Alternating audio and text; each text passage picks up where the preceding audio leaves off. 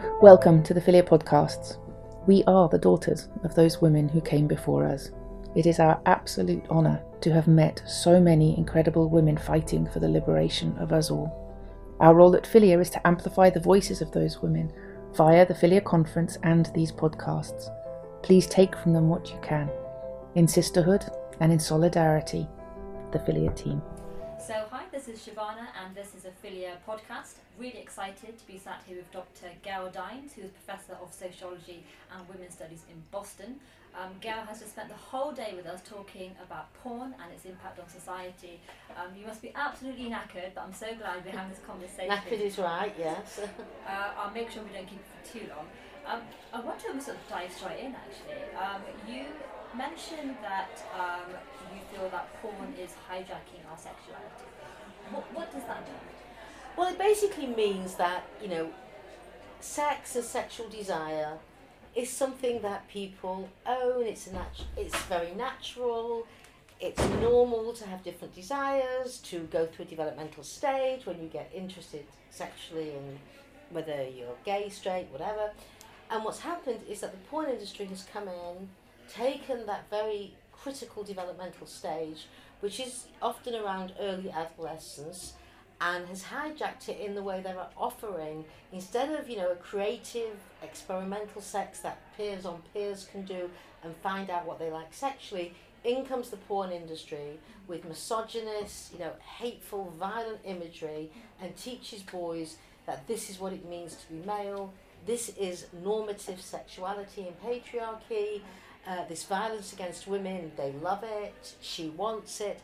And the hijack is that then these boys do not get to develop their own authentic sexuality, and then they go and play this out on girls. So basically you've laid waste to the boys and you've laid waste to the girls, because if you do that to the boys, the girls are going to pay in the long run.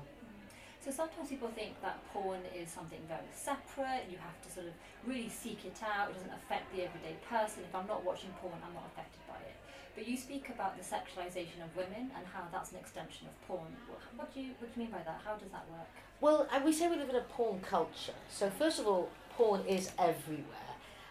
You cannot go on the internet without it either being passively delivered to you. We know that the average boy around 11 or 12 often gets it passively delivered via YouTube, Instagram, whatever platform they're on.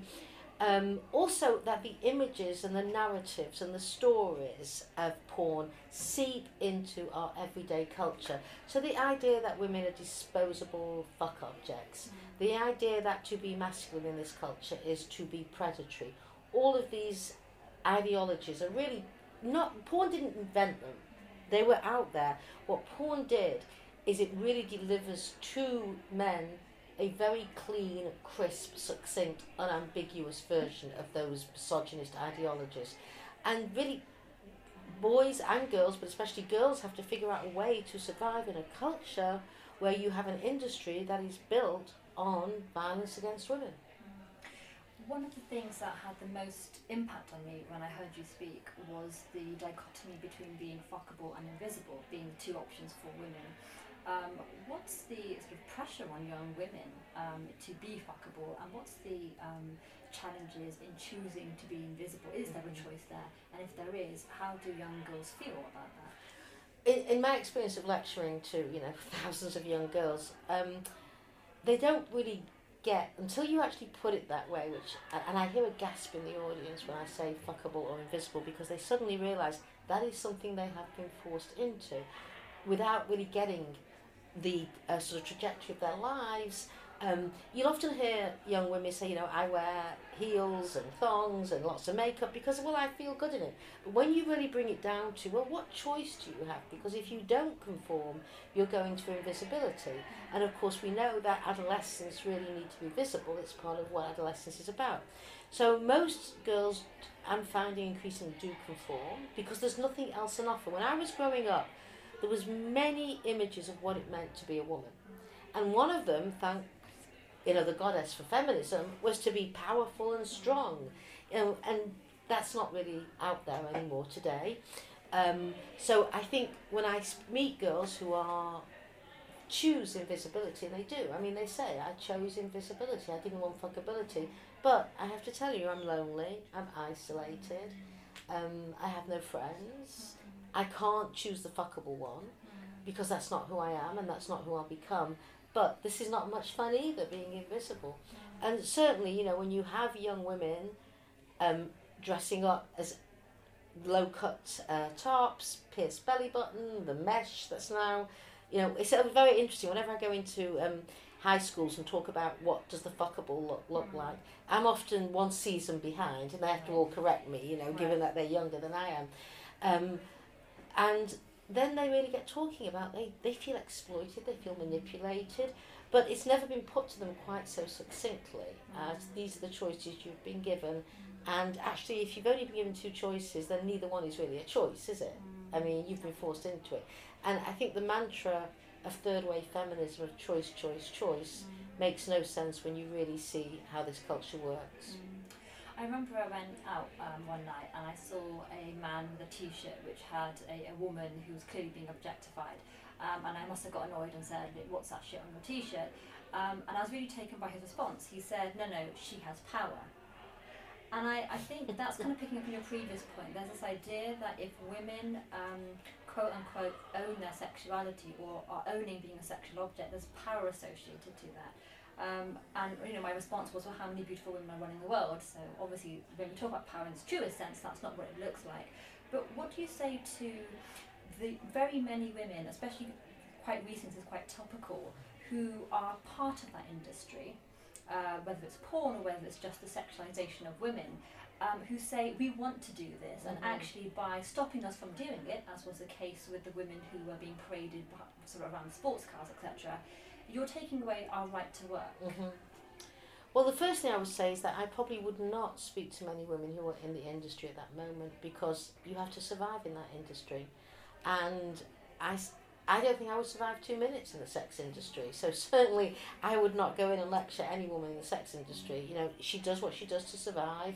She has to, if she's in the porn industry, deal with an assault on the body every day. If she's being prostituted, you know, she has to deal with that every minute of every day. So first of all, I tend to work mainly with many women who are out of the industry and then who can reflect on it. I would say it's a valid point for women to say you're taking away how I earn a living, but really you shouldn't be blaming me. We should be blaming the capitalist system that says that the only way that women can earn a living is if you objectify yourself or if you see yourself as fuckable. That is ridiculous. It's like saying to poor people, it's your fault that capitalism exploits you. No, you know, we need a different economic system where everybody, not just women, but everybody has a right to earn a decent, livable wage through a job that brings a sense of integrity, a sense of connection to the world that you live in, a meaningful life. But what is capitalism? Capitalism basically is based on the exploitation of labour, with most people doing shit work for the 1% who get rich on it. That's capitalism in a nutshell. So going back to porn, I'm sure you are often accused of being anti-sex when you speak about being anti-porn. What's the difference for you? I would say I am pro-sex, and that's why I'm anti-porn. They've got it the wrong way round. I don't think you can be pro-sex and pro-porn. You have to make a decision, because the most anti-sex imagery I've ever seen is in pornography. The pornographers actually are not turned on by sex, they're turned on by money. They've got the wrong thing going here. So I think if you're pro-sex, you have to be anti-porn. I don't see how you can possibly be pro-sex and pro-porn at the same time. Porn really is to sex what McDonald's is to food. You know, it's kind of a stripping down of a natural desire into something that you can monetize and commodify. Now, if I was out speaking about the effects of the fast food industry and obesity and the environmental destruction, nobody would accuse me of being anti-eating. Right? They would accuse me of being anti the industry. So it's a pretty ludicrous argument that somehow if you're against the commodification and monetization of women's bodies, you're against sex. It's two separate, completely different things. It's just testimony to the brilliance of the porn industry's PR well-oiled machine that they have collapsed porn into pornography, into sex.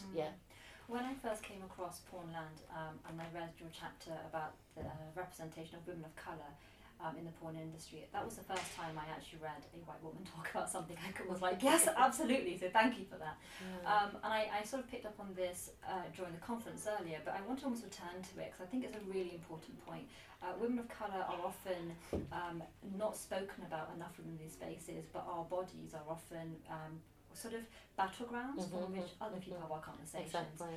And I wanted to sort of speak to you about what did your research tell you about women of colour and the role that they play within porn, or what is done to them, but also interestingly, what's happening now around the link between politics and porn. So, for example, now you have women in hijabs in porn, and there's something really interesting happening there. I can't quite put my finger on it. I think that's more the porn industry finding a niche market. Right, I okay. wouldn't think there's anything cultural. Okay. You see, the porn industry they're businessmen. If they can find a niche market to exploit, they will. Right. So this is clearly a niche market that they found. So I wouldn't think this is an organic desire by women to be making pornography like that. No. Yeah. I think what's interesting about pornography and race is that, you know, pornography is based on the debasement of women. Yeah. And we live in a sexist, racist society. So if she's a woman of colour, it's a 2-for-1 basically. You get to debase her because she's a woman, and you get to debase her because she's a woman of colour. What could be hotter in porno speak than the double debasement? And what you notice about women of colour in pornography is that they seamlessly meld her debased status as a woman with her so-called debased status as a woman of colour. So there you get really hot sex. Because also what you see in porn is when it's a white woman, they don't refer to her as having a white pussy or a white this, but as soon as it's a woman of colour, she's got a black pussy, she's got a this, that. They always put the race beforehand. They racialise her body entirely. And I think you put it really well. That I think all women's bodies are the battlegrounds on which men fight over patriarchy. I think women of colour are especially fertile battlegrounds because of the racism and the sexism and the history of colonisation. All gets played out on the body of women of colour. And that, again, is why they are perfect for porn, because you can debase them every which way. What I really liked about your talk earlier is you outlined what the problem is, but you moved more towards, well, what can we do about it? And I really want to sort of focus on that right now. What do you think is the solution going forward? I don't think there's a solution. Right. I think there's multiple solutions. Because what we're fighting here is a huge global industry. And you never fight a global industry with one solution. So I think regulation, absolutely. I think legislation, regulation via legislation, education, the public health approach. I think making porn not cool, like we made smoking not cool. I think we need to get adults who are charged with taking care of children, which really is all adults, but especially paediatricians, social workers, teachers. We need to get them on board, understanding the harms that porn is doing to the next generation. I think most people have been asleep at the wheel over this. It is astounding to me that the porn industry has come in, had the power it's had over young people's lives, taken over the internet to the degree they have, and still most people don't know what's going on. It's still a shock when I speak. Yeah. And I get, when people are shocked by what I speak, I think, you should not be shocked. This should not be news to you. You should know all about this. And it is amazing how the porn industry as always flies under the radar. What they get away with, no other industry I know that operates above ground gets away with. Bringing it back to the UK context, there's a couple of things that are happening here that I really think is important for us to latch on to. I wanted to sort of get your thoughts on some of the things that are happening around the Age Verification Act and the Digital Economic Act. Yes. What can we do to sort of push that through? Well, I think we need to make sure that it gets passed, and it gets not only passed, but that it is enforced, because laws are meaningless unless they're enforced. So on this case, I think there should be, make sure there's very heavy fines against companies that do not adhere to the age verification. I think that they should be, as they've said it in the Act, be dropped at the internet provider level. And I think that we're going to need people organising to make sure that the people who are charged with actually putting this Act into action do what they're going to do. Because what I worry about is you can have the best law in the world, and unless it's being used by the correct authorities, it's a useless piece of legislation. I think it's going to be very interesting because not only is it going to have a huge impact if it works on the porn industry and porn accessibility to porn in the UK for under 18s, all of Europe is looking to see how this plays out. So I think people in the UK, especially feminists, should be pushing for this and on this, because we don't want men to be in charge of this. We want feminists to be at the forefront of this, to make a statement. And then, of course, eventually what we want to talk about is why should men have access to images of violence against women? I mean, at the moment we're focusing on children, and that's a start, and it's a foot in the door.